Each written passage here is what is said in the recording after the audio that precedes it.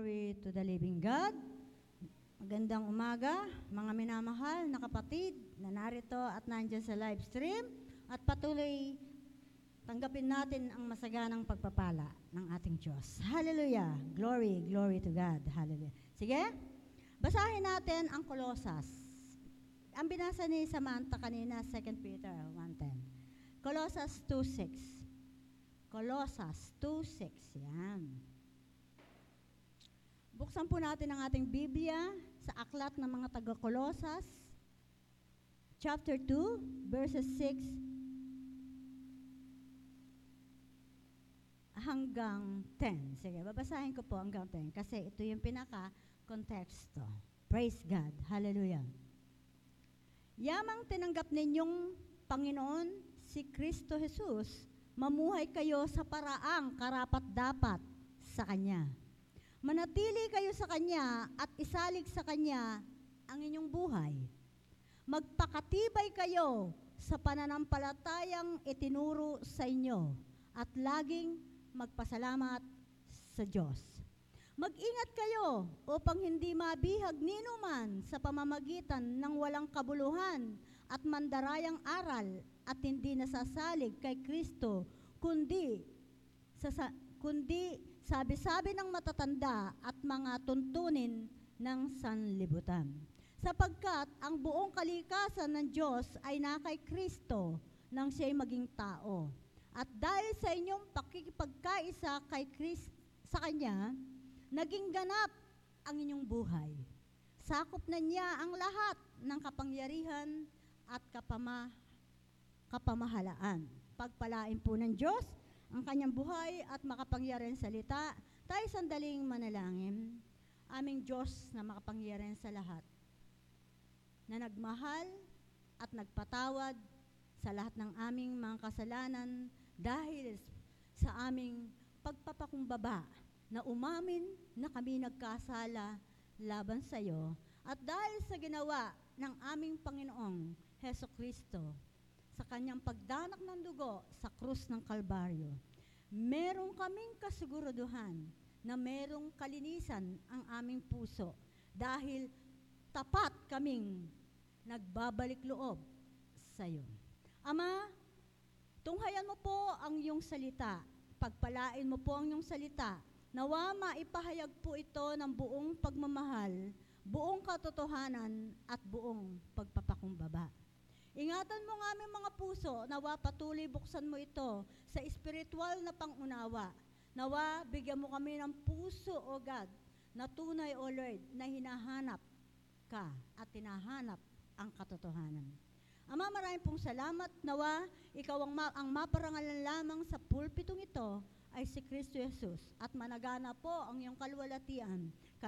Managana po, O God, ang kapahayagan, managana ang pag-ibig, managana ang iyong biyaya at kaligtasan, repentance, and even, O Lord, surrender heart, O God. Thank you. We bless you, O God, and let your servant be decreased, and my Lord and King be increased in this pulpit and in this congregation. Thank you, in Jesus' name. Amen. Amen. Amen. Hallelujah. Hallelujah. Hallelujah. Sino ang mahilig sa atin na maniguro? Alam natin lahat tayo ay gusto natin ng sigurado. Tama? Hindi siguro, hindi yung baka sakali. Sigurado. Ang tanong ngayon ng ating pag-aaral, at ito po ilagay ninyo sa inyong mga puso, sigurado ka ba?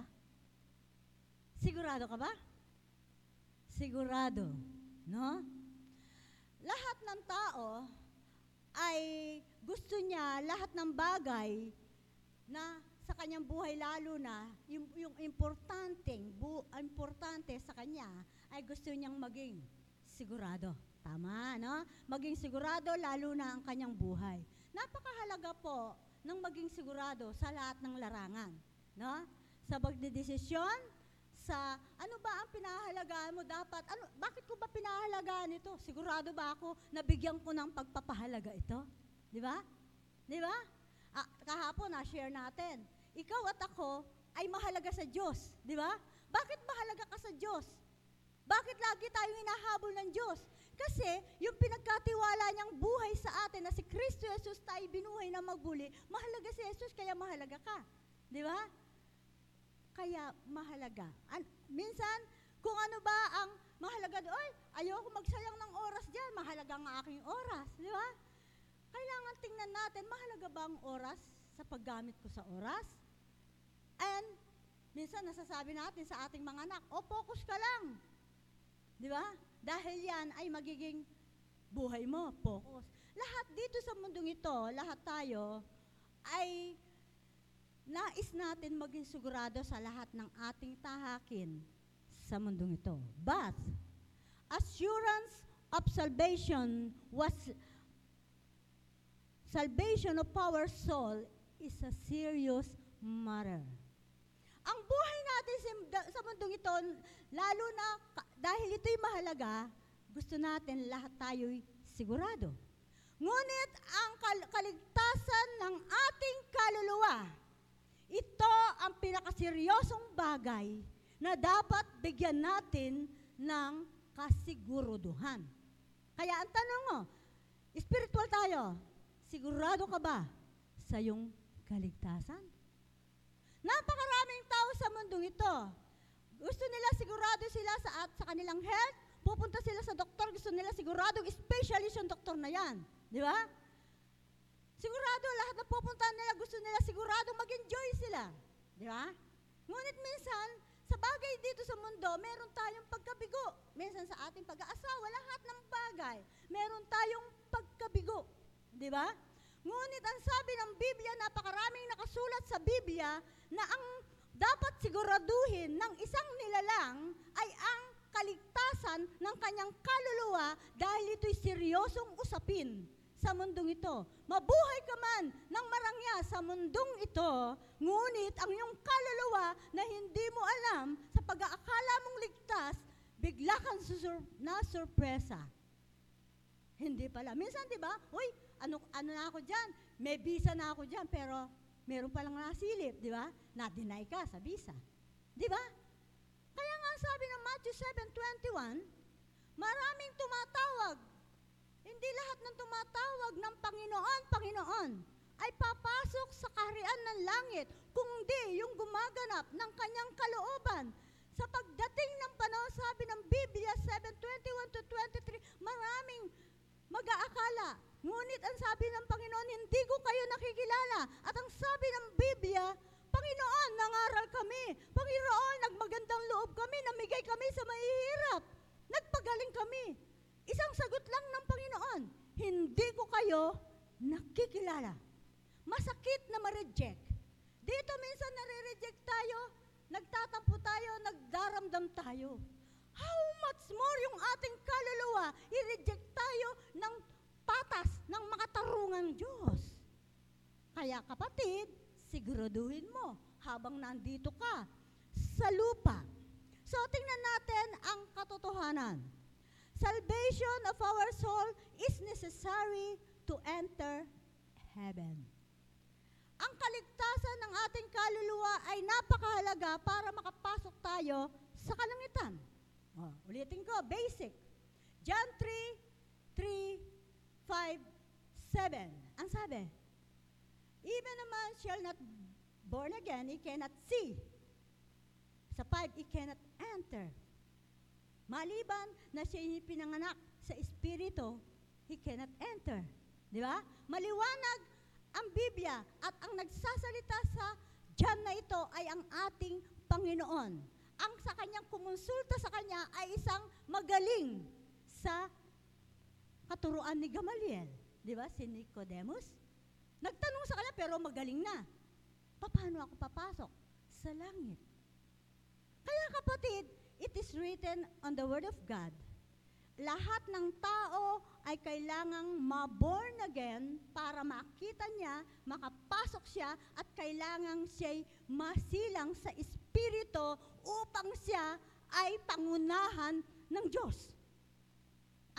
Maliban doon sa standard ng Diyos na yun, sorry to say, reject.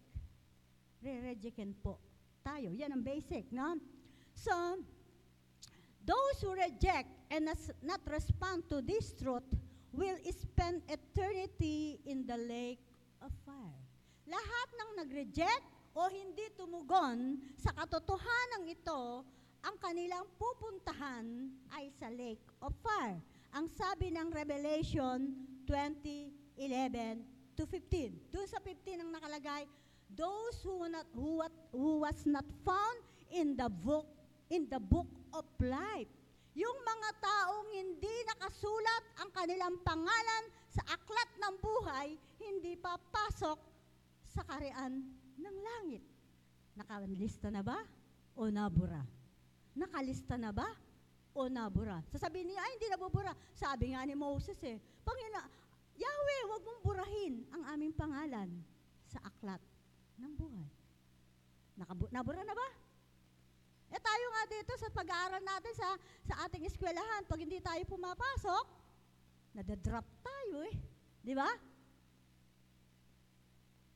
Pumapasok ka ba lagi sa simbahan ng Diyos? Baka na-drop ka, hindi mo alam sa pag-aakalang naroon ka pa. Di ba? Baka na-drop na. No, yan. And salvation is available to everyone. Hindi po pinapakyaw ang kaligtasan. Wala pang nakakapakyaw sa kaligtasan na relihiyon. Ang isa pa, hindi, ikaw Katoliko, ikaw ganito, ikaw ay Christian ka, ligtas ka, hindi. Ang kaligtasan ay individual. Ito'y nakalaan sa lahat ng magsisisi, magbabalik loob sa lahat ng susunod sa kalooban ng Ama. Yes, lahat ng nakalagay sa Bible, unang hakbang, tayo'y kapag kinumpes ng iyong bibig at nagtiwala ka sa iyong puso, Romans 10, nagtiwala ka sa iyong puso na si Jesus ay yung Panginoon at tagapagligtas. Maliligtas ka. Dalawa, Panginoon, tagapagligtas. Ang iba, yes, Lord, ligtas mo kami. Pero paano yung Panginoon? Dalawa ang sinasabi sa Biblia, sa Romans, Panginoon at tagapagligtas. Tayo'y naligtas dahil tayo yung ginanap ni Jesus at tayo ay nag-confess ng ating kasalanan. Pero kailangan mo siyang maging Panginoon habang ikaw ay nabubuhay. Paano ba ang Panginoon? Yung mga nagtatrabaho, di ba ang boss? Pag boss mo yan, lahat susundin mo. Lalo na, minsan boss natin kahit na magkasala tayo, pinasusunod tayo. Pero ang Diyos, ang Espiritu Santo, hindi tayo tuturuang magkasala niyan. Di ba? Kailangan sundin mo siya. Di ba? Yan. Pangatlo, salvation is free and not by works. Hindi po na-earn ang salvation.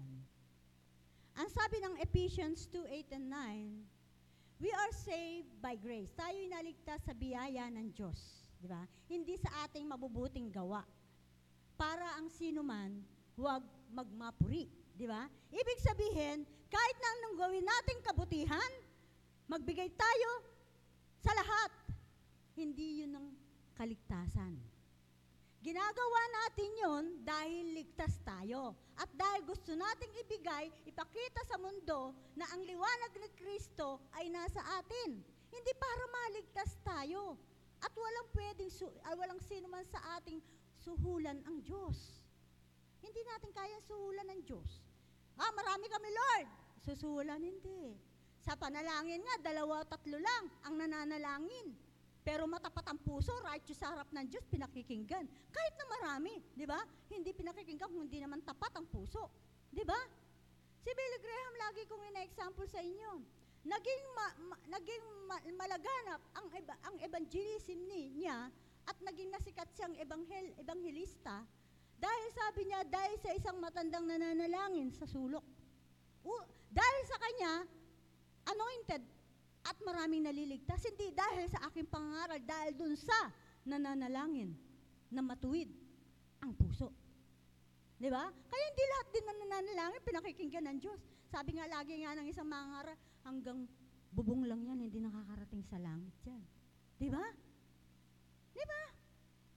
Mga kapatid, lahat ang kaligtasan ay para sa lahat. Walang pinipiling races, walang pinipiling bata, matanda, walang pinipiling kung sino, kahit na sino ka, mayaman ka, mahirap ka, anong lahi meron ka, maging ano man sa buong mundo, ano man lahi yan, kailangan silang maligtas at nakalaan sa kanila ang kaligtasan. Di ba? Pang-apat, salvation must produce change. Yan ang kaligtasan na totoo. Kailangan merong nabago. Kailangan merong binago. Ang sabi ng 2 Corinthians 5:17, kung sino man ay ang na kay Kristo ay bago ng nilalang. Bago ha? Hindi restore, hindi tinakpan. Bagong nilalang. Ang lahat, ang dati, lumipas na, ngayon, pawang mga bago. Ibig sabihin, kaya nga bagong, lahat ng kasalanan mo, nung ikaw ay nag-surrender sa Panginoon, pinatawad na. Hindi na alalahanin yun. Kaya, kahit nasabihin sa'yo ni Satanas, sabihin sa'yo ng mga sino man, uy, dati kang ganun dati kang ganun. Nakalipas na yun sa Diyos.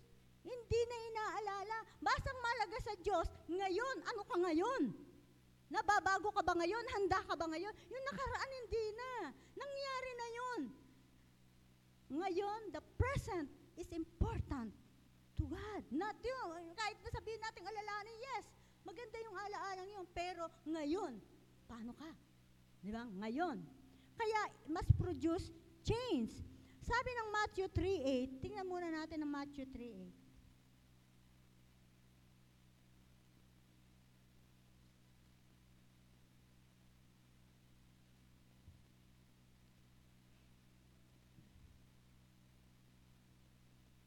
Ipakilala ninyo sa pamamagitan ng inyong pamumuhay na kayo'y nagsisi. Oh. Mga kapatid, maraming nagsisi, nag-confess, pero hindi nakita sa pamumuhay. Ang tunay na pagsisisi ay nagpuproduce ng pagbabago ng matuwid na pamumuhay. So minsan may nakausap kayo, nagsisi na siya eh. Kailangan, kung talagang nagsisi ka, wala ka na dyan sa kasalanan mo, pinagsisihan mo na eh. Di ba? Ibig sabihin, you are not honest to your compassion. You are not honest to your repentance kasi hindi na baklas eh. Kasi kapag totoo tayo nagsisi, pawang bago. Tatanggalin lahat. Yun ang tunay na pagsisisi. Di ba? Hindi na kukuha yan sa iyak. Hindi na kukuha yan sa salita. Ito'y, sabi niya, ipakita ninyo sa inyong pamumuhay. Yan. Kailangan nating mag-produce ng bunga, ng proof, ng ebidensya. Dahil, bakit kaya kapatid? Kailangan. Dahil sa ating panahon at sa huling panahon, nakakatakot ang hatid ng counterfeit. Nakakatakot ang hatid ng mga fake Christian. Nakakatakot ang magiging hipokritong Kristiyano sa ating panahon. And number 1, sige, nandiyan na tayo.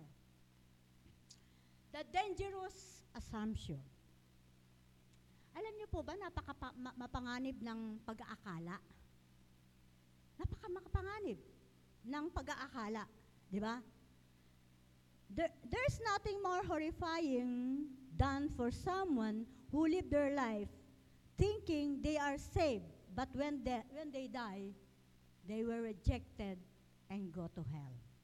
Napaka-mapanganib ito. Walang ibang nakakatakot.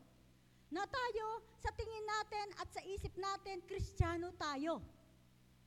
Kaya ako lagi kong binibigyan din, maraming Kristiyano pero hindi lahat born again. Di ba? Di ba? Dangerous po yan. Akala natin, Kristiyano tayo. Uy, pag namatay ako, sa langit ako.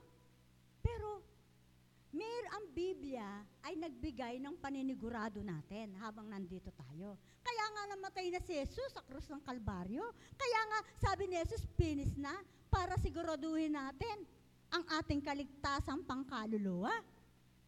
Di ba? So, napaka-makapanganib na isipin natin, walang ibang pinakamakapanganib, kapatid. Yung isipin natin na tayo ay ligtas o tayo'y Kristiyano, pero hindi pala. Hindi pala. Sa standard ng Diyos, hindi pala. No? They had profession, but they did not have Christ's possession. Meron silang, anong tawag dito? Meron silang declaration, I'm a Christian. Meron silang simbahan. Makasama sila sa ikot ng simbahan. O pwede na rin sabihin, pwede silang mangaral. Nangangaral, nagtuturo, lahat yan. Pero hindi sila inangkin at hindi sila nagpaangkin kay Kristo. Di ba? Yung pinag-aralan natin kahapon, sabi niya, lahat ng nakipagkaisa kay Kristo, royal priesthood, peculiar, at pag-aari ng Diyos. Pag-aari po tayo ng Diyos dahil ang ating kaligtasan ay hindi natin ginawa. Tayo ay naligtas sa biyaya. Kung kayo may pag-aari, di ba kahit anong gawin ninyo sa inyong pag-aari, nagagawa nyo? Pero ang Diyos, dahil pag-aari tayo, meron siyang tuntunin. Inari ka na ba ng Diyos? O, Lord, ito lang ariin mo sa akin. Sa minsan, Lord, ariin mo lang sa akin yung pagsisimba ko. Pero minsan, yung oras ko sa akin to eh. Huwag mo namang angkinin, pati yung oras ko sa mga ganito. Di ba? Minsan nga, pati yung tithes, inaatin pero hindi sa atin, di ba? Huwag mo ring gantiin ito. Lahat. Kailangan tayong mapagharian ng Diyos. Yan. Dangerous po. Bakit? Ano ba yung assumption? Assumption, ito yung naniniwala tayo sa mga bagay-bagay na nakaunti lang ang katiyakan natin. Hindi tayo talaga sigurado. Kunti lang. Assumption. Pwede na to. Hindi ka sigurado. Ito yung assumption. At wala kang ebidensya na angkop ang ginagawa mo. Wala kang ebidensya. Yun ang assumption. Di ba? Ito ay dangerous na pag-aakala. At ito'y popular sa ating panahon. Sabi nila ito ang dapat kong gawin bakit si ganun itong ginawa? Sino ba ginaya mo? Si Kristo ba ginaya mo para mag-sure ka? Ang tanging tumpak na gayahin natin ay si Kristo. Tanging tumpak, walang iba. Si Kristo. Kaya minsan, ito si pastor, ito si ganun. Kung sinasabi ng pastor mo, angkop kay Kristo, yes, go. Pero kung hindi angkop, wag. Wag. Kung hindi angkop, wag. So, tanging ginagamit, at ito po rin, pag-assumption kasi, ang tanging ginagamit ay ang panglabas na pangyayari para ma-evaluate ang spiritual na status o kondisyon. Ginagamit, nagsisimba yan. Yung ini-evaluate nila na ito ay Kristiyano, nagsisimba yan, nangangaral yan. May titulo yan, pastor, bishop yan, nag-Bible school yan. Yun tanging panlabas ang kanilang pang-evaluate. Pero, kapatid, yung activities, ano yan? Lahat yung sinasabi, lahat ng gawain. Yan, sinasabi nila yan. Pero, ang assumptions din, ito rin, nagpapahayag din ng mabilis na pagsandig o mabilis na pagkiling sa opinion ng iba. Lalo na, pag ang opinion niya ay benepisyo sa kanya. Madali siyang umayon dun. Madali siyang sumandig dun. Assumption. Di ba? Pag-aakala. Ito may pinag-aralan. Ito ganito. Di ba? Ito, makikinabang ako dito ako maniniwala. Madali silang sumandig at magkumiling sa mga opinyon ng iba kaysa sa katotohanan ng salita ng Diyos at sa halimbawa ni Kristo. Kaysa sa halimbawa ni Kristo. Diyan merong kasaysayan diyan, saan bababasahin nun? Diyan, mapapansin naman ninyo yun nun, di ba? Lahat yan. 21, 23, yung binanggit ko kanina, at yung sinabi ron, sabi sa 24 to 29, dalawa yung nagtayo na pundasyon. Yung isa sa buhanginan, yung isa sa mabato. Nang parehong umulan, sino ang hindi nawasak? Yung tinayo sa batuhan.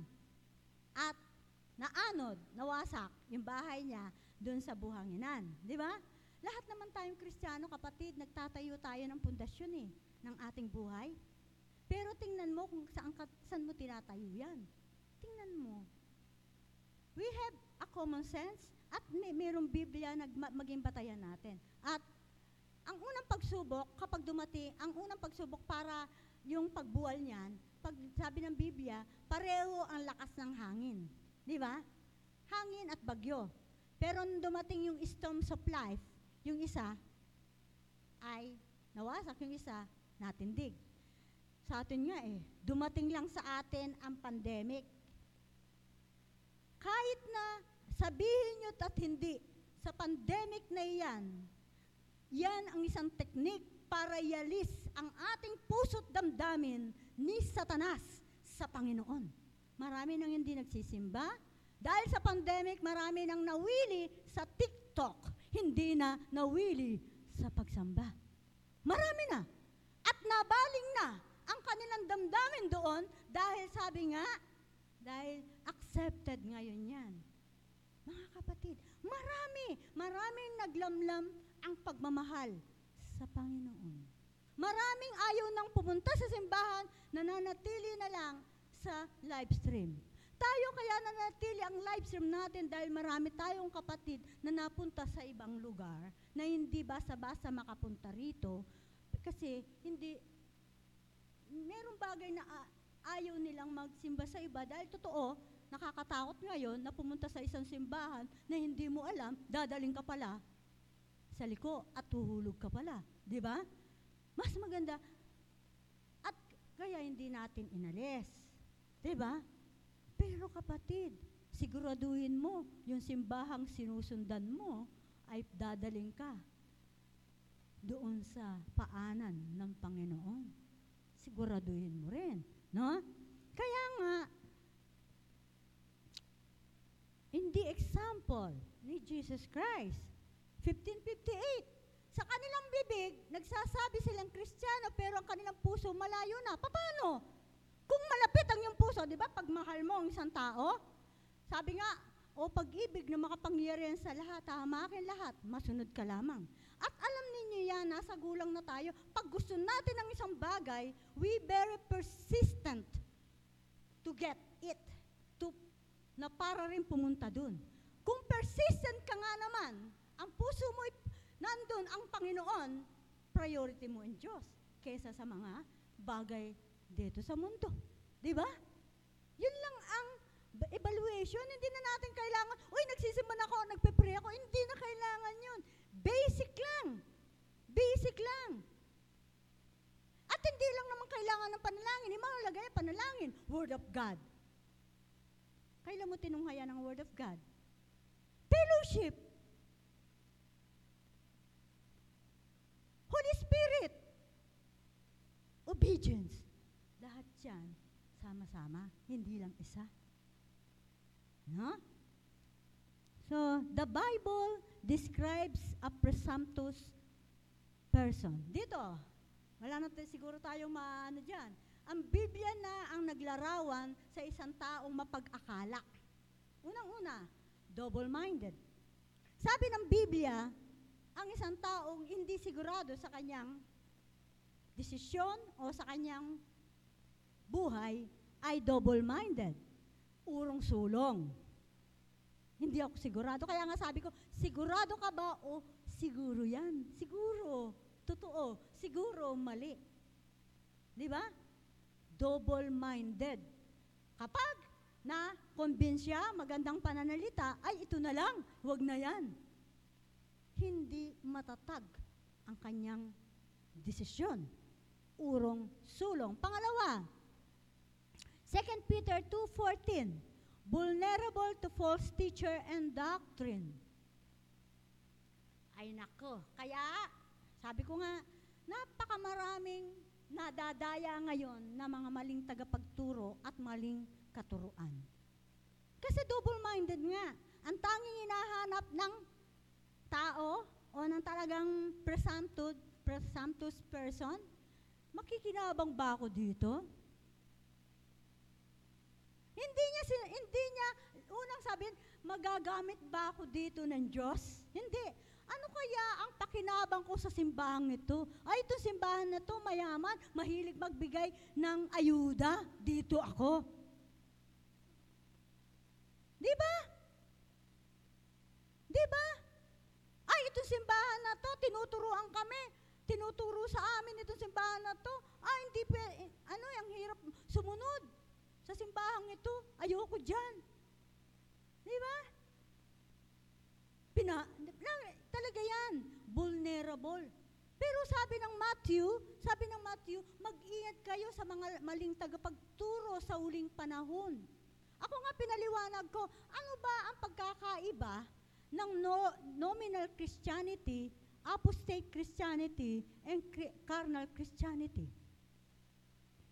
Ang nominal Christianity, pangalan lang ang pagiging Kristiyano. Pangalan lang yung simbahan. Pero yung kanilang pamumuhay ay hindi na ayon sa salita ng Diyos. They are more on activities than they are more busy to the kingdom but not busy to the king. Ang apostate naman, tinuturo nila ang Biblia. Pero merong 1% na hindi totoo. Kasi bumaba na, wala na sa katotohanan. Kasi ang katotohanan 100%. Pag 1%, may error na yon. Minsan sabi, oy, Biblia rin naman eh. Magaling din eh, anointed din naman. Madali naman maging anointed, magpaiyak ka. Lakasan mo ang iyong boses. Kung gagaral-garin mo ang iyong boses. Madaling magpaiyak. Di ba? Pero yung katotohanan, kailangan maibigay mo ang katotohanan. Madali sa doktrina rin. Pareho din naman eh. Kaya nga ako sa isa mga pumupunta sa simbahan, anong statement of faith nyo? Pag wala na sa statement of faith, minsan statement of faith nando pero wala na sa pamumuhay. Hindi na sinusunod ang statement of faith. Biblical statement of faith, hanga ako sa mga ganun. Kasi maingat sila sa kanilang spiritual na pamumuhay. Isa pa, maging sa kaibigan natin, maging maingat tayo. Sabi ng 1 Corinthians 15:33, ang mabuting asal sinisira ng masamang kaibigan. Tingnan ninyo ang kaibigan nyo, dadalhin ba kayo sa langit niyan o dadalhin kayong sa kapamakan? Sabi nga ni Jose Rizal, sabihin mo sa akin kung sino ang kaibigan mo at sasabihin ko kung sino ka. Tama? Totoo yan. Totoo yan. Good character corrupts bad companions. Corrupts. Kasi mapipilitan ka eh. Di ba? Dahil unstable ka nga eh. Di ba? 2 Peter 3:16, hard to understand and unstable. Ang hirap nilang unawain ang katotohanan. Ang hirap nilang turuan. Ang tawag ko nga dyan, may sariling batas. Kahit na anong turo mo sa kanya, hindi kanya pakikinggan dahil yun ang alam niya, mangangatwiran pa yan. Ang hirap nilang unawain ang katotohanan. Mas madali nilang unawain, yun sila ay mag-enjoy. Di ba? Madali. Pero sabi, unstable yan. Yan. And number 4, ito pinakamasakit. Gusto mong basahin natin? Hindi impatient, sa madaling salita, lazy. Kapag impatient, ito na lang gawin ko. Dito na lang ako sa simbahang ito. Simbahan din naman. Kahit nalikuyan, dahil tamad siyang magbiyahe, kahit nalikuyan. Impatient. Lazy. Lagi ko sinasabi sa inyo, kapag papasok tayo sa ating trabaho, dahil ito ay may bayad, ang aga natin sa ating trabaho, ayaw nating malate. Every centavos counts natin. Pero pagdating sa Panginoon, lagi natin sasabihin, ay wala pa. Naging habit na natin ang malate.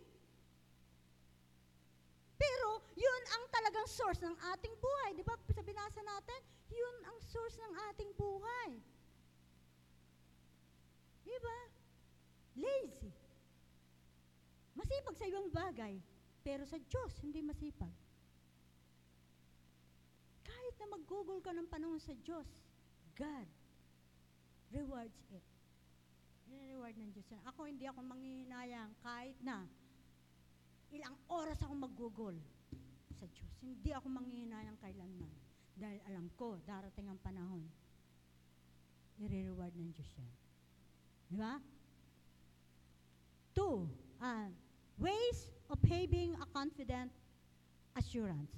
Mga paraan upang tayo ay magkaroon ng kumpiyansa sa ating kasiguraduhan, sa ating kaligtasan.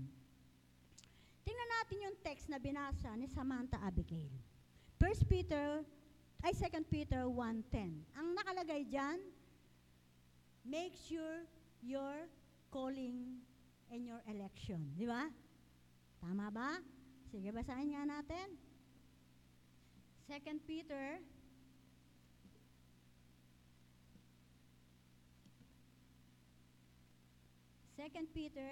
1:10.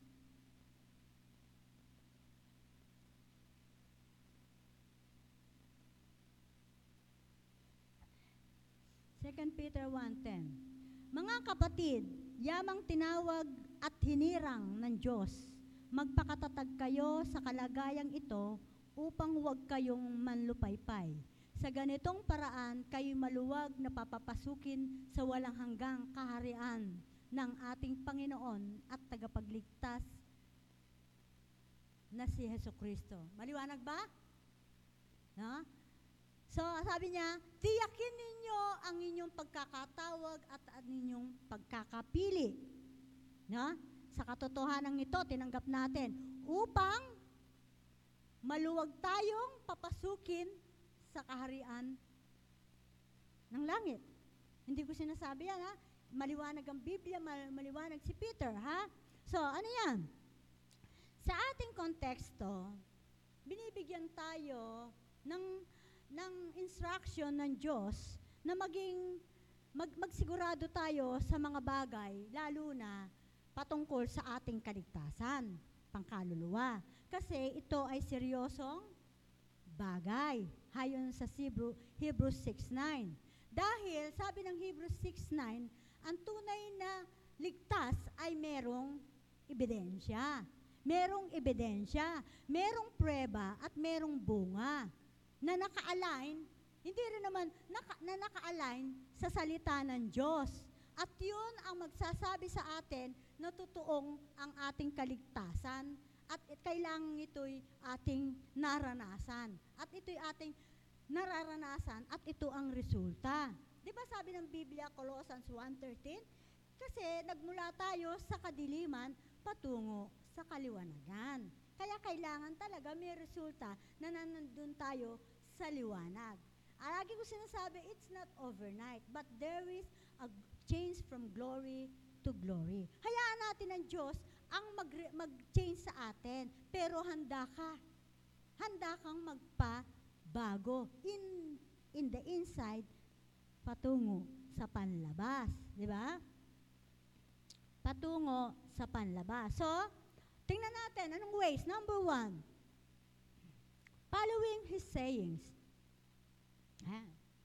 Ito ang ways. Sundin natin ang salita ng Diyos. Sabi ng John 10:25, kilala ko ang nasa akin. Kilala nila ang aking tinig at sinusunod nila ang aking tinig. So kung talagang kay Kristo tayo, boses lang ni Jesus Christ, alam na natin. Di ba, kahit na sino sa atin, alam natin ang boses ng ating mga anak, kung ako, minsan, pero ako nagkakamali ako si kay Mimi tsaka kay Joy kasi magkaboses di ba? Pero minsan, sabihin na lang natin sa tayong may asawa, alam natin ang boses, di ba? Ganon din, kung alam mo ang boses ng Panginoon, narinig ka na ng Espiritu Santo, boses ng Panginoon, kung talagang ikaw ay, tawag nga natin, kung ikaw talaga, meron kang assurance, gusto mo maging sure ang iyong kaligtasan, masusundin mo ang Panginoon kaysa sa sinasabi ng tao. Di ba? Susundin mo talaga ang Panginoon. Sige. Sabi ng John 15:14, tinuring tayong kaibigan. Kaya sinasabi ng Lord lahat, ang lahat. Kaibigan tayo ng Diyos eh. Ano ba ang kaibigan? Di ba ang kaibigan mo, minsan sa mga lagi mo siyang kasama? Minsan na nga, kahit na may bonding ang pamilya, nandyan yan eh. Kaibigan mo yan eh. Lagi mo sinasama. Ang Panginoon ba, lagi mo sinasama? Kaibigan ka ng Panginoon eh. Pero wag mong isasama ang Panginoon sa gawaang hindi maganda. May mangyayari sa'yo. Wag na wag mong gagamitin ng Panginoon. Wag. Lagi kong nagbababala dyan. We cannot deceive God. At hindi ka niya sasamahan kung nandun ka. Sasabihin mo, oy, Lord, dito ka. Pero nandun ka, naglulumoblob ka sa ayaw niya. Wala ang Diyos dyan. Hindi pupunta ang Diyos dyan. Kaya marami tayong pag-aakala. Kala natin ganun, no? Pangalawa. Again, hindi ko nang babasahin yan, kayo na lang. A fashion for the saints. Ito ang mahalaga. Kapatid, lagi ko sinasabi sa inyo, meron akong kapatid sa laman. Minsan sabi natin, blood is thicker than water. Tama? Pero kapatid, mas matimbang ang kapatid mo sa Panginoon. Alam mo bakit? Ang dugo ng Panginoon ang tumagas sa atin. The blood and the DNA of Jesus Christ. At yan ang makakasama mo sa kalangitan. Kaya praise the Lord, kung ang kapatid mo ay kapatid mo rin sa Panginoon. Blood of Jesus, yun ay blood ng ating mga magulang. Pero the blood of Jesus, sabi ng Bible, diyan sa Hebrews 6:10, kung gagawa ka ng tulong, mas tulungan mo ang kapatid mo sa pananampalataya. Diba? Galatians 6:10 yan ang sinasabi. Gumawa ka ng mabuti, pero bigyan mo ng higit na pagtuon ang pagmamahal mo. Kasi sabi niya, kung mag-ibigan kayo, sabi ng John, di ba? Mag-ibigan kayo para makilala kayo na disipulo ko. Di ba? Yan, passion. Meron kang damdamin sa iyong kapatid. Yan. Sige, mabilis lang. Next. Doon sa passion pala, yun nga sinabi ko, kailangan, totoo yung pag-ibig natin. Sabi ng Ephesians, huwag naman magkunwari tayo sa pag-ibig natin sa ating kapatid. Kapag mahal mo ang iyong kapatid, hindi lamang na binibigyan mo, kundi kinukorek mo dahil mahal mo ang kanyang kaluluwa. Pinakamataas na pagmamahal ang pag-ibig sa kaluluwa. Dahil yun ay tatago sa eternity. Kahit nabigyan mo ng bigyan ng mga material, hindi naman papasok yan sa langit. Anong kwenta nun? Mag-e-enjoy lang siya dyan, pero hindi siya nag-e-enjoy doon. Kaya, kapag ang isang tao'y lagi tayong kinukorek, mahal tayo niyan. Sinasabi ang totoo kasi pang walang hanggan ang kanyang layunin, hindi pang mundo. May pag-ibig siya. Doon nga, sabi ko nga, sa liberal. Bibigyan natin ng tuon yung and sa lifestyle natin, saan yan lifestyle natin? A new commandment I give unto you, 13. Mag-ibigan kayo. Lifestyle natin, nagmamahalan. Di ba sa magkakapatid, nagmamahal yan kahit na nag-aaway yan. Pagdating ng araw, sila pa rin ang magkakampi, di ba? Suportahan pa rin yan. Kahit na, totoo naman, iba-iba naman ang ugali. Kamay nga, iba-iba ugali, di ba? Pero kailangan, tayo magkakapatid, iba-iba tayo, pero isa ang ating ituturo papuntang langit. Hindi, ituturuan kita, sige, kukonsintihin kita, kahit na kasi kapatid kita, kukonsintihin kita kahit na nagkakasala ka, kasi mahal kita, hindi pagmamahal yun. Hindi pagmamahal yun. Kinukonsinti mo yung kapatid mo. Minsan sa laman, nakukonsinti natin, di ba? Nangungonsinti tayo, pinagtatakpan natin kahit na mali. Hindi pagmamahal yun. Hindi pagmamahal yun. Hindi pagmamahal yun. Yan, no? 3, fellowship of the Spirit. Fellowship of the Spirit. Sige, basahin ko na lang yung 1 Corinthians 2:10 and 11. 1 Corinthians 2:10 and 11.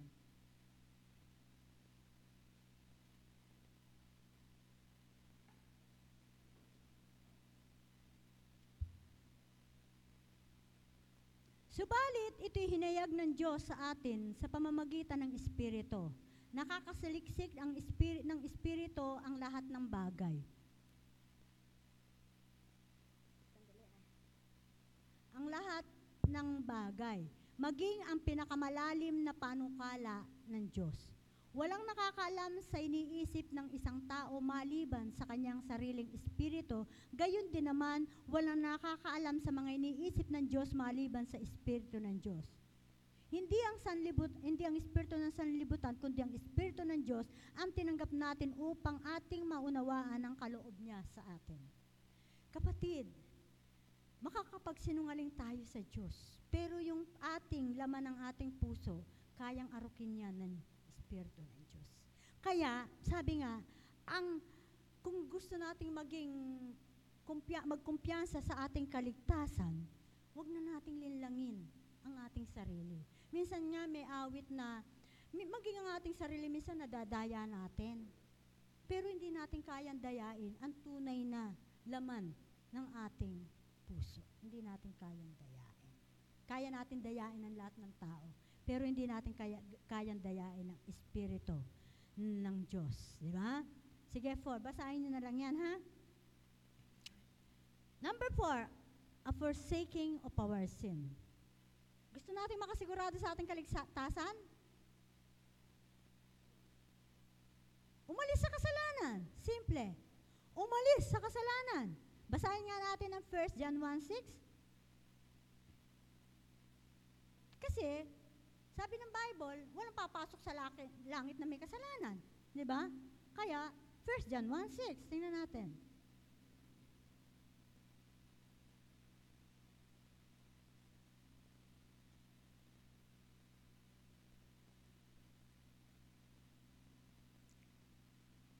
Kung sinasabi natin tayo'y kaisa niya, ngunit nabumuhay naman sa kadiliman, nagsisinungaling tayo at hindi namumuhay sa katotohanan. Maliwanag ba? Kung sinasabi natin tayo'y kaisa niya, kay Kristo to ngunit namumuhay naman sa kadiliman, nagsisinungaling tayo at hindi namumuhay sa katotohanan. Sabi ng Revelation 20 verse 11, pinakahuli doon ang sinungaling, hindi papasok sa langit. Di ba? O, tingnan natin. Isa pa. 1 John 4:13. 1 John 4:13. Nalalaman nating nananatili tayo sa Diyos at siya naman ay sa atin sapagkat pinagkalooban niya tayo ng kanyang espiritu. Nakita namin at pinatotohanang sinugo ng Ama ang kanyang anak. Tama ba to? 4:13. Ayan. Katotohanang sinugo ng Ama ang kanyang anak bilang tagapagligtas ng sanlibutan. Ligtas na ba talaga tayo? Si Kristo na ba kasama natin? Yan. So, fellowship in the Spirit. Yan. Ay forsaking. 5:18. Yung pala 5:18, hindi yung yung pa yung espiritu, no? 5:18. Alam nating ang mga anak ng Diyos ay hindi nagpapatuloy sa pagkakasala sapagkat iniingatan sila ni Hesukristo at hindi sila maaring angkinin. Angkinin ba?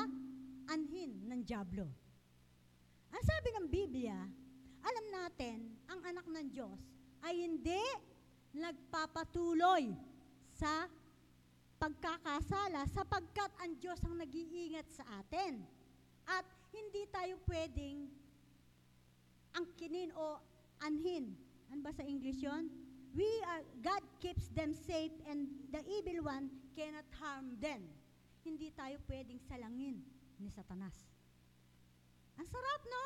Kapag talagang nabubuhay tayo, nagkakasala tayo pero hindi tayo nabubuhay sa kasalanan. Lahat tayo ay hindi perfecto. Minsan, nakakapagsalita tayo, nakakapagmura tayo, pero nag-change naman yon. Nababawasan.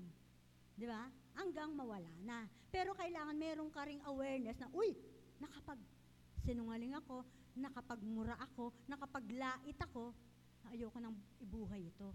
Kasi kasalanan pa rin yun. Di ba? So, ay hindi nagpapatuloy sa kasalanan. At dahil ikaw at ako ay ayaw nating magkasala, ayaw nating mabuhay sa kasalanan, iniingatan naman tayo ng Diyos at maging si Satan, hindi tayo kayang saktan. Yun yan. No?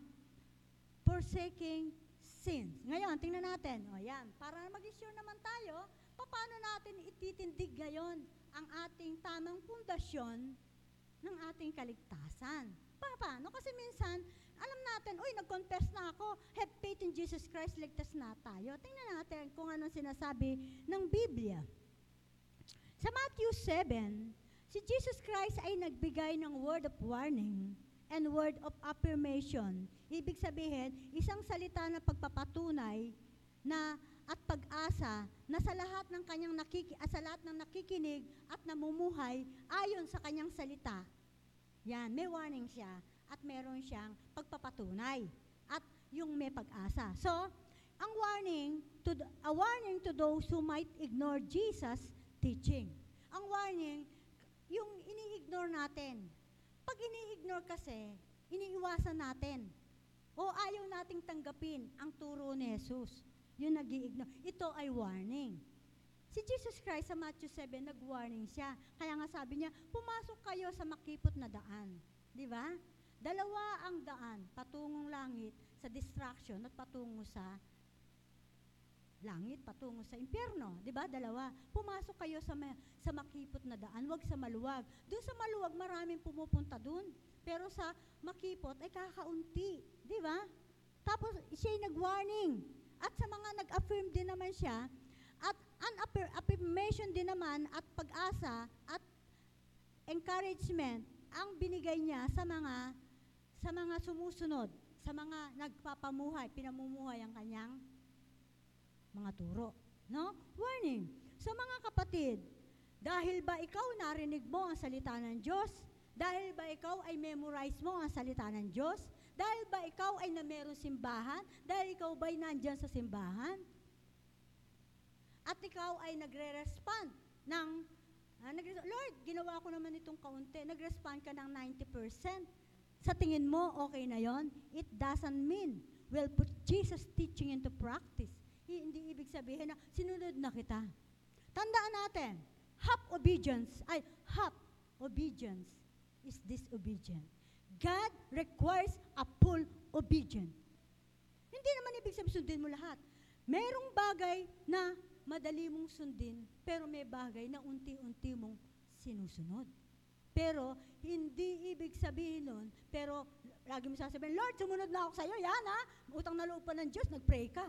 Utang na loob pa ng Diyos na nagsimba tayo. Lord, nagsimba na ako, bigay mo na yung gusto ko, Hindi yun.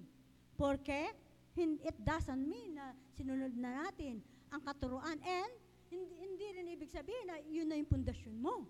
Hindi ibig sabihin, yun ang ating pundasyon. Remember, itong tandaan natin the devil, the enemy of God, and the enemy of our soul.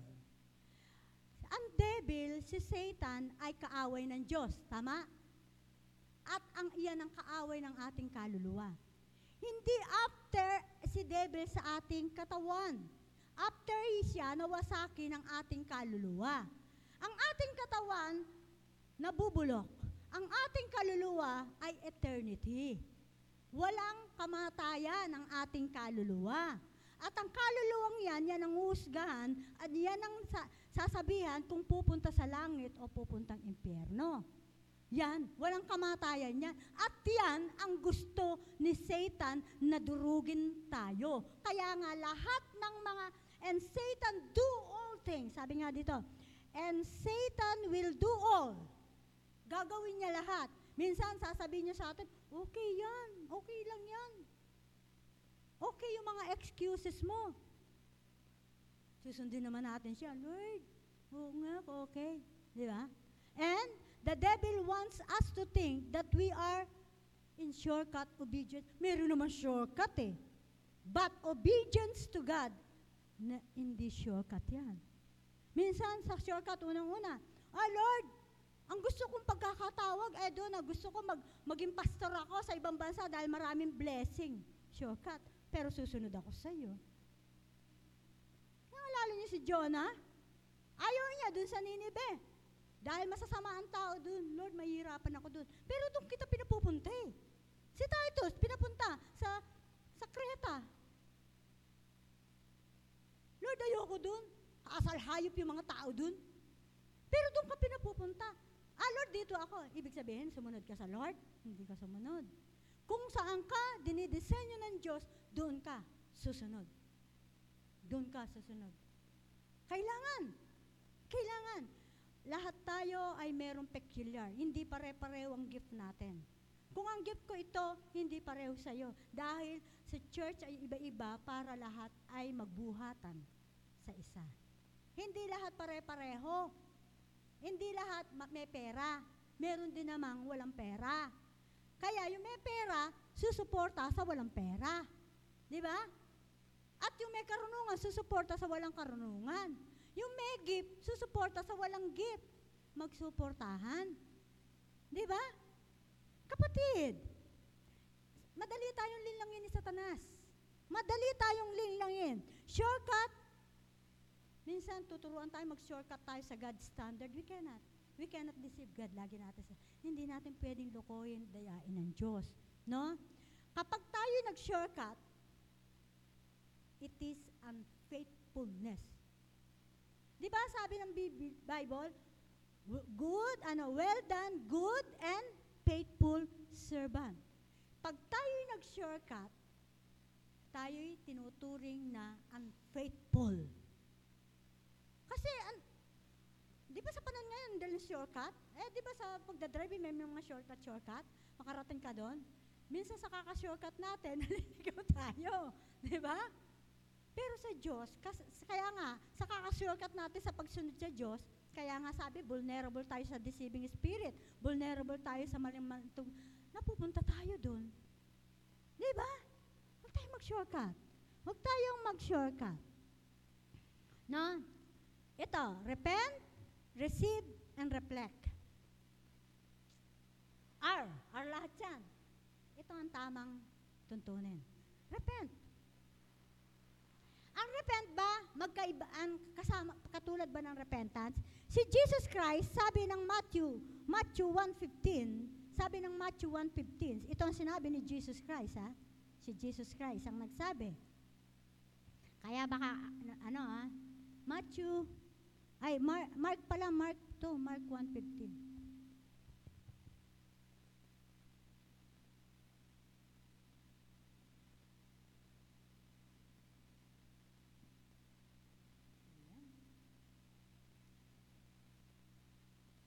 Siguro nauna pa kayong sa akin no? 1:15, no? Sige, ang sabi ng Mark 1:15.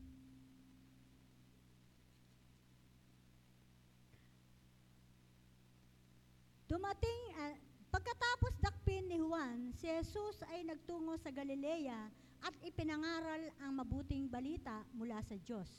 Dumating na ang takdang panahon at malapit na ang paghahari ng Diyos. Pagsisihan ninyo, talikdan ang inyong mga kasamaan at maniwala kayo sa mabuting balita. Lagi ko itong ini-insist sa inyo. Ito ang totoong kaligtasan. Repent. Sabi, pagsisihan ninyo ang inyong kasalanan at talikdan ang kasalanan. Iba yung confess. Sinabi mo lang, Lord, nagkasala ako sa iyo, pero hindi mo tinalikdan. Hindi yun ang repentance. Ang turo ni Jesus Christ, repentance, mag-repent ka, pagsisihan, talikdan, at maniwala sa Kanya. Kaya nga receive Christ as Lord and Savior. Sa minsan nakala natin, Lord, ginagawa ko ito pero hindi naman tayo nagre-repent. Hindi tayo tumatalikod sa kasalanan. Sa tingin nyo ba, nandun tayo sa pundasyong tama? Yan ang pundasyon na tama. And reflect Jesus. Pagliwanagin si Kristo. Second, rooted in Christ. Yan yung nakalagay sa Colossians, no? Rooted, mag-ugat kay Kristo. Pag sinabing rooted, mag-establish ng matatag na ugat kay Kristo. Hindi po tayo mabubuhay na maging successful sa ating buhay Kristiyano kung hindi tayo mag-ugat kay Kristo. At hindi natin magaganap at hindi mabubuo ang disenyo ng Diyos sa atin kung wala tayong pag-uugat kay Kristo. Bakit? Kasi pag ang nagugat, alam naman ninyo, pag ang isang puno ay nagugat, ito ang pundasyon ng isang puno para lumago, di ba? At para mag-provide ng nutrients magmumula doon sa lupa, magbigay ng nutrients sa kabuuan ng puno, di ba? Ngayon, kaya makikita natin ang isang puno, pag matatag na yan, nakakuha na siya ng nutrients, nagugat na siya, may mamumunga na. Tayong lahat ay kailangang mamunga ng Kristo. Sabi ng Romans 8:29, isa lang ang disenyo ng Diyos sa lahat sa atin, na makatulad natin si Jesucristo. Walang iba. Walang iba. Makatulad natin. Romans 8:29, na makatulad natin si Jesus Christ. Kaya sabi nga ng Bible 7:16, by their fruits you shall know them. Kaya kung anong linalabas ng iyong bibig, kung ano ang bunga mo, yun ang nandun sa ugat mo. Hindi natin pwedeng linangin. Kaya sabi niya, you shall recognize them, yung mga tunay na nakapagturo, tunay na lingkod ko, by their fruits. Makikilala nyo sila. Ang tunay na Kristiyano o born again, makikilala nyo sila sa kanilang bunga. Ngayon, anong bunga? Alam nyo, lahat tayong magulang tayo. Sabihin na natin, si Brother Luis, isa lang ang pangarap niya sa kanyang anak, maglingkod sa Diyos. Si Diyos magpastor. Mas mainam sa isang magulang na nakatagalaga, tinalaga niya ang kanyang anak sa Diyos. Sinabi naman ng Biblia, italaga mo. Pero kung siya'y lumaki, meron siyang pagpili, siya na ang namili nun. Pero ikaw bilang magulang, sanayin mo ang iyong anak na maglingkod, na magmahal sa Diyos. Kung lumaki siya, tumaliwas siya sa utos ng Diyos, pero sabi ng Biblia, darating ang panahon, yan din ay babalik dahil hindi bibitawan ng Diyos ng tinalaga ng isang ina at walang sawang inaakit ang kanyang anak sa paglilingkod. Hindi perpekto ang ating mga anak. Minsan gusto nilang tikman yung mga bagay na sanlibutan. Pero alam nila na ayaw natin. Pero lagi nating i-insist, maglingkod ka. Ang gawain, wag mong kaligtaan. Ang gawain, mahalin mo. Dahil dyan, tayo naging maunlad, magandang buhay. Kung hindi, tinahanan ng Diyos ang tahanan mo, paano ka magiging maunlad? Sabi ng Biblia, uusbong doon ang lahat ng pagpapala. Kaya hindi sa atin lakas. Because it is the grace of God. Not anyone get the glory, get the honor, because God is the one who decide. Because He honors ang pag-honor natin sa Kanya. Sabi niya, di ba? I will honor those who honor me. Di ba?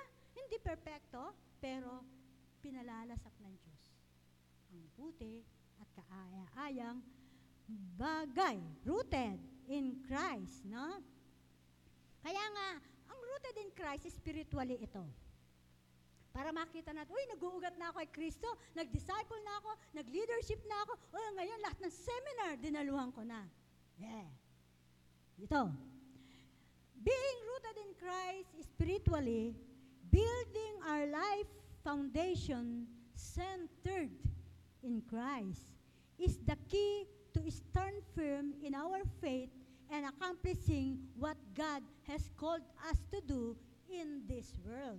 Ibig sabihin, pag sinabi natin rooted tayo kay Kristo, itong ibig sabihin, nilalagak natin o pinupundasyon natin o binibuild natin ang ating buhay sa isang pundasyon na nakasentro kay Kristo.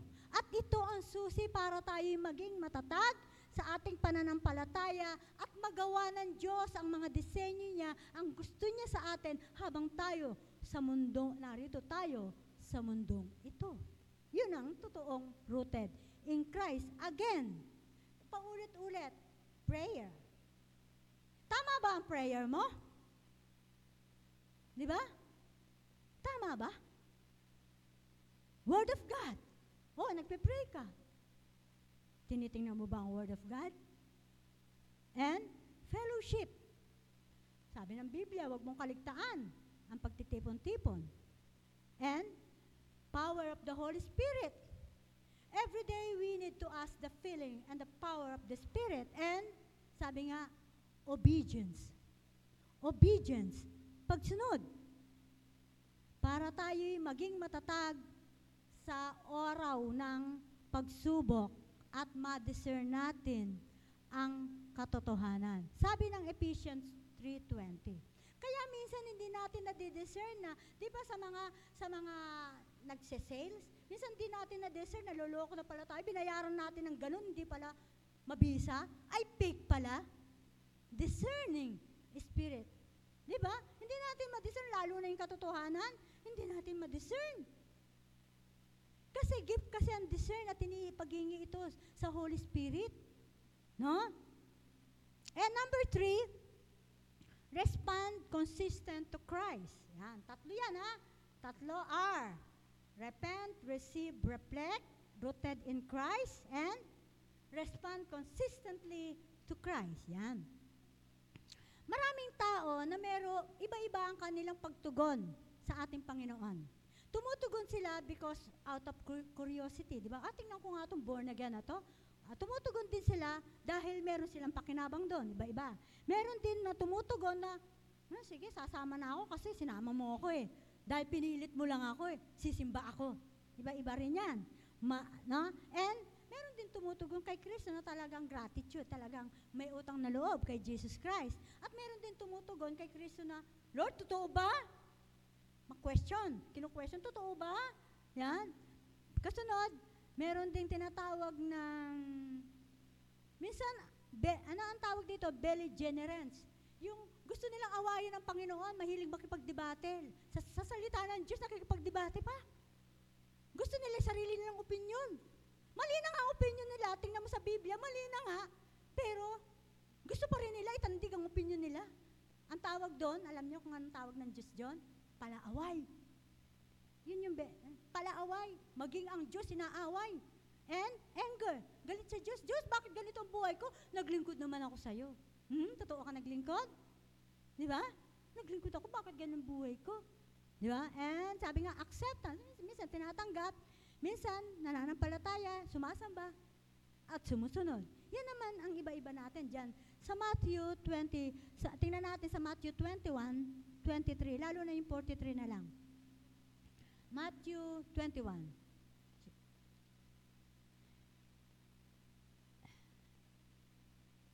Mula 22 yan hanggang 32, pero ano na lang, yung 43 na lang. In-highlight ko yung 43.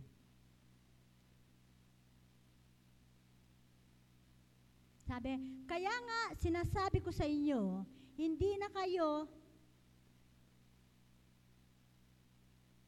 sabi niya, hindi na kayo paghaharian ng Diyos, kundi ang bansang, tama ba? Ano ba binabasa ko? Tama ba yan? Matthew 21:43. Kaya nga sinasabi ko sa inyo, hindi na kayo paghaharian ng Diyos, kundi ang bansang maglilingkod sa Kanya ng tapat. No? Ibig sabihin, ang paghaharian ng Diyos, yun lang tapat sa Kanya, na naglilingkod. No?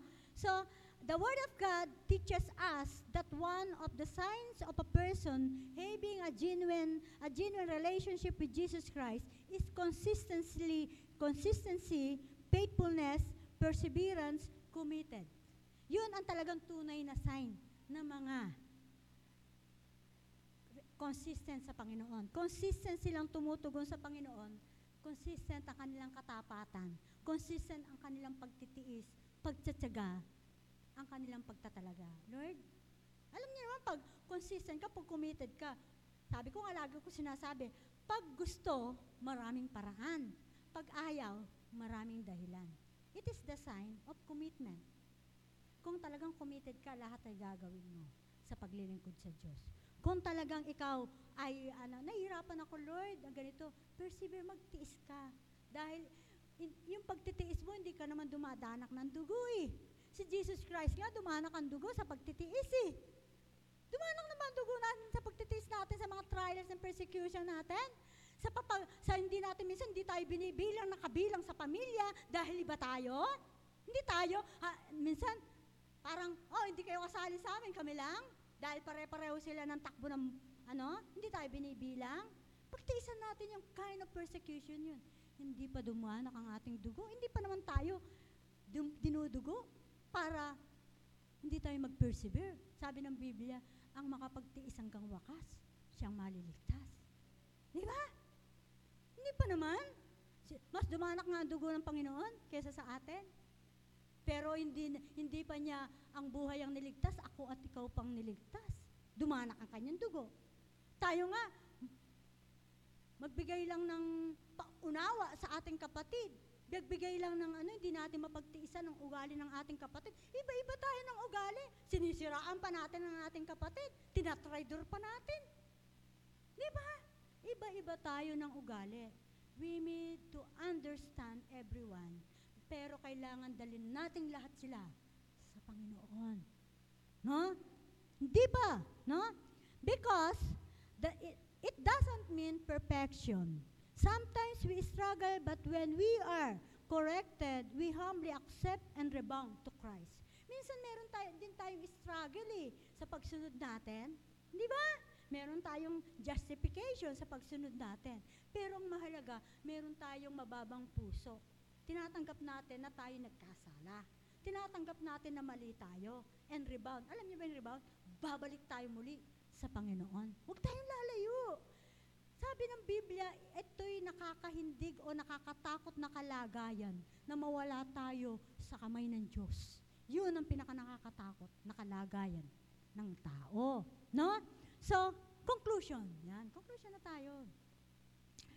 When our foundation is based on truth and spirit, the Word of God produces steadfast faith and life. Kapatid, makikilala tayo sa ating paninindigan.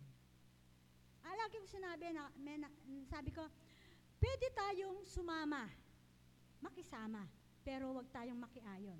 Umiinom sila, yes, uminom kayo. Pero hindi ako iinom. Di ba? Huwag kang makisama kung naninindigan ka sa iyong pananampalataya. Kasi, kailangang maliwanagan sila. Ano magiging silbi mo kung nandun ka, wala kang liwanag, kasama ka rin sa kadiliman? Sabi ng Lord, you are the light of the earth. Ilagay mo. Kaya mapapansin ninyo, pag nandun, medyo timi sila. Maliban na lang, ako minsan nasasaktan ako, maliban na lang, na alam nila na sinasaktan ka at sila at tingin nila sa kanilang sarili, may kapangyarihan sila. Pero kapag ang tao ay may takot sa Diyos, mangingimi sa paggawa ng kasalanan, lalo na pag merong liwanag. Mangingimi yan. Pero may taong nagmamayabang pa. Nakakatakot. Minsan, yun ang iniyak ko, Lord, wag mo siyang patigasin ng puso. Dahil kapag pinatigas ang puso ng taong yun, pag namatay siya, sigurado siyang nasa dagat-dagatang apoy. Wag lang patigasin ang puso. No? So, outward action were one thing, but inward intention of the heart was the real issue of Jesus. Yeah, minsan pinakikita natin yung outside, pero ang tunay na tinitingnan ng ating Panginoon, ang intention. Bakit ka pumunta dyan? Unang-una pumunta ako because it is the unity of the family. Di ba? But it doesn't mean nasasama ako. Unity. Di ba? It is the unity, makikiisa. Pero hindi ako makikisama. Di ba? Unity. Yun ang intention mo. At gusto kong maliwanagan din sila. Yun ang intention natin lagi. Maliwanagan sila. No? Wanted. Ito ang gustong i-highlight ng Panginoon sa atin. Ito ang gustong i-highlight ng Panginoon sa atin. So, ngayon, reflection natin, we encourage you and admonish one another. Mga kapatid, ini-encourage ko po kayo at ina-admonish ko kayo to the power of the Spirit of the living God. Let us dig our spiritual foundation deep. Palalimin natin ang ating pundasyon. Pag-ugatin natin ang ating pundasyon kay Kristo. Develop a deep faith. Hindi naman kaagad mataas ang ating pananampalataya. Binigyan tayo ng measure of faith. Pero yung measure of faith, huwag tayo manatili sa ganun. Kayo ba ang anak ninyo, gusto nyo manatili sa baby? Maging pag-iisip? Hindi kayo natutuwa. Kailangan manatili tayo, mag-grow tayo, mag-mature. Building a sure foundation means, building a sure foundation means investing. Invest ninyo ang inyong lahat sa Panginoon. Walang pipiling i-invest sa Panginoon. Mag-invest kayo. Sure yan. Sure yan. Invest ninyo time, money, lakas, isip, love, everything sa Panginoon. Invest ninyo lahat. And inspecting. Inspect. Minsan naman nag-i-invest naman kayo sa mali. Huwag kayo mag-invest sa mali. Inspectin nyo. Suriin ninyo kung saan kayo nag-i-invest. Baka pagdating ng araw, minsan, di ba, sabi nga, walang unang pagsisisi. Kasi kung nasa una lang, walang magkakamali. So, tinuturuan tayo ng Panginoon, inspect. Inspectin natin. Dahil sa uling pa na maraming mali, tagapagturo. Maraming hipokrito. Maraming hipokrito. Di ba? Marami. No? So, ensure the foundation is maintained. Ensure mo naman. Tiyakin mo, i-maintain mo ang pundasyon na yan. I-maintain mo. And God gives us the instruction to do this. Hindi tayo magkukulang ng pagtuturo ng Diyos. Hindi tayo magkukulang. Let us learn to trust God with small things. When we do, we will find it easier to trust on big things. Big things. Matuto tayo sa maliit na bagay, magtiwala tayo sa Diyos. Para kapag yon, nagiging magaan sa atin ang malaking bagay. No? So, the low point is this in spiritual. The low point of spiritual need, obedience from the heart, is what truly matters. Ang pagsunod mula sa puso, ito ang tunay na mahalaga sa Diyos. This is more than do and don'ts. Minsan kasi, lalo na sa mga tao, uy, pinasusunod mo lang ako, kaya minsan nagdaram, uy, ganyan ka, ito mali, ito tama. Hindi. Ang pagsunod ay walang sinasabing, pinasusunod mo ako. Kasi, ang puso mo ay laan. Diba? Walang reklamo. Lord, mahina ako. Hinihingan mo ako ng tithes, wala naman akong trabaho. Hindi yun eh. Ang mahalaga sa Diyos, gusto mo ba talagang magbigay? Gusto mo ba talagang maglingkod? Intentional. Sabi nga, siyang magbibigay ng instruction sa atin. No? Huwag tayo magreklamo sa Diyos. Kung magreklamo lang, mas nagreklamo na nga ang Diyos, di ba? Alam niyo ba nagsisi na ang Diyos sa paglikha sa atin? Nakita na ba ninyo sa Bible yan? Genesis 6:6. Sabi ng Biblia, ako ay nalulungkot, ginamit niya nalulungkot, pero sa ibang salin, ako'y nagsisisi kung bakit nilikha ko ang tao. Kasi sinuway ang Diyos. Mabuti, ang pinakamabuti ang hangarin ko sa tao. Bakit pa ako sinuway? Kaya nga nagkaroon ng flood. Noah. Si Noah matanda na nangaral pa, lahat ginawa niya. Nagawa niya yung arko na napakalaki, siya ang gumawa kasama lang ng kanyang pamilya. Pero nangaral pa rin siya, pinagtawanan, kinutya. 120 years na Noah, kinutya. Pero sino lang naligtas? Pamilya lang ni Noah. Sa atin din panahon, ganun eh. Di ba? Tayo, ang dali natin magsisi sa Diyos, ang dali natin ibigay ang sisi sa Diyos. Pero, bilang magulang, siyempre lahat tayo mabuti. Best ang gusto natin sa ating mga anak. Pero may hangganan yan. Ang pinaka-best na merong layunin sa ating buhay ay ang Diyos. Wala nang iba pa. Wala nang iba pa. All the best, God, binigay niya ang kaisa-isang best sa kanyang buhay, si Jesus Christ. Kaya mo bang ibigay ang isang mong anak? Para sa kaligtasan ng iba? Hindi. Mas pipiliin mo, anak ko to. Minsan nga, protektado natin ang ating anak kahit na nagkakasala. Protection pa natin. Pero ang Diyos Ama, hindi niya binigyan protection ng kanyang anak, ibinigay niya ng maluwag para sa akin at para sa iyo. What a gratitude heart na parang itindig natin. Utang na loob Lahat tayo marunong Ako marunong. Sabi ko, yung mga tumutulong sa akin na to, ang laki ng utang na loob ko sa kanila. Di ba? Lahat ng tumutulong sa atin, lalo na sa bingit ng ating pangangailangan, walang tutulong kundi. Kaya ang laki ng ating utang na loob. Si Mary dyan, narinig ko rin dyan. Lahat. Pero mas bigyan natin ng utang na loob. Ang kaligtasan ng ating kaluluwa, ang Diyos lang ang gumanap niyan. Tama? Ang Diyos lang ang gumanap niyan. No? It instructs us to the way of life, eternal life. Ang Diyos lagi niyang tinuturo sa atin ang buhay na walang hanggan. Laging yun ang nais niya. Kasi, di ba ako? Sabihin ko sa inyo, ako gusto ko ang aking mga anak, ang aking pamilya, mga minamahal, ang pamilya namin, magkakasama pa rin kami sa langit. Kaya yan ang iniiyak ko sa Panginoon. Di ba? Yan ang iniiyak. Ang Jesus Christ din, kaya pumunta dito sa lupa, gusto niya akong makasama, gusto kang makasama. Kasi hindi mo kayang pumunta sa langit na mag-isa. Meron dapat magliligtas, at yun si Jesus Christ. Di ba? Ano mang pinakamabuting layunin natin sa ating mga anak, pinakamabuti pa rin ang layunin ng Diyos sa ating mga anak. Bigyan natin, tulak natin ang ating mga anak na maglingkod sa Panginoon.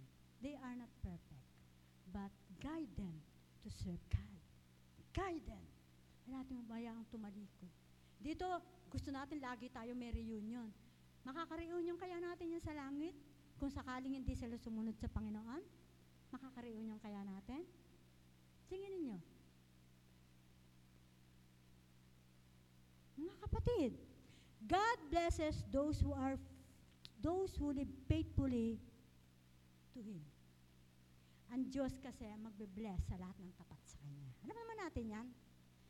Lahat, alam niyo, lahat naman ng tao tinatanggap ang blessing ng Lord. Pero iba yung blessing ng Lord na ibinibigay sa atin. Hindi lamang buhay na material, hindi lamang kundi buhay na nakaugnay sa Kanya. Pinakamataas yun. Yung hindi tayo bibitawan ng Diyos sa Kanyang kamay. That is the great blessing. Pero, maliban na lang, nung umalis ka, kaya sabi ni Jesus Christ, di ba? Sabi niya sa Ama, iningatan ko yung mga pinagkatiwala mong mga alagad, mga kaluluwa sa akin, maliban doon sa nagdesisyon umalis sa akin. Lahat kayo, lahat tayo, sabi nga, tagapag-ingat. Kaya mga minister, mga pastor, tagapag-ingat. Huwag nating abusuin, ingatan natin ang kanilang kaluluwa. Yung tagapag-ingat na yan, madala natin sa paanan ng Panginoon. Huwag yung madalas natin sa atin, masamba sa tayo. Huwag tayo magpasamba. Kasi minsan marami ngayon gusto nila sila sambahin eh. Yun lang, kailangan nyo, bigyan nyo. Hindi. Okay lang. Pero mahalaga, ang Panginoon bigyan nyo ng importansya. Di ba? Mga kapatid, that's all. Ang Diyos, mapagpapala tayong lahat. Maliwanag po ba? Praise God. Salamat sa inyong pakikinig. Tayo manalangin.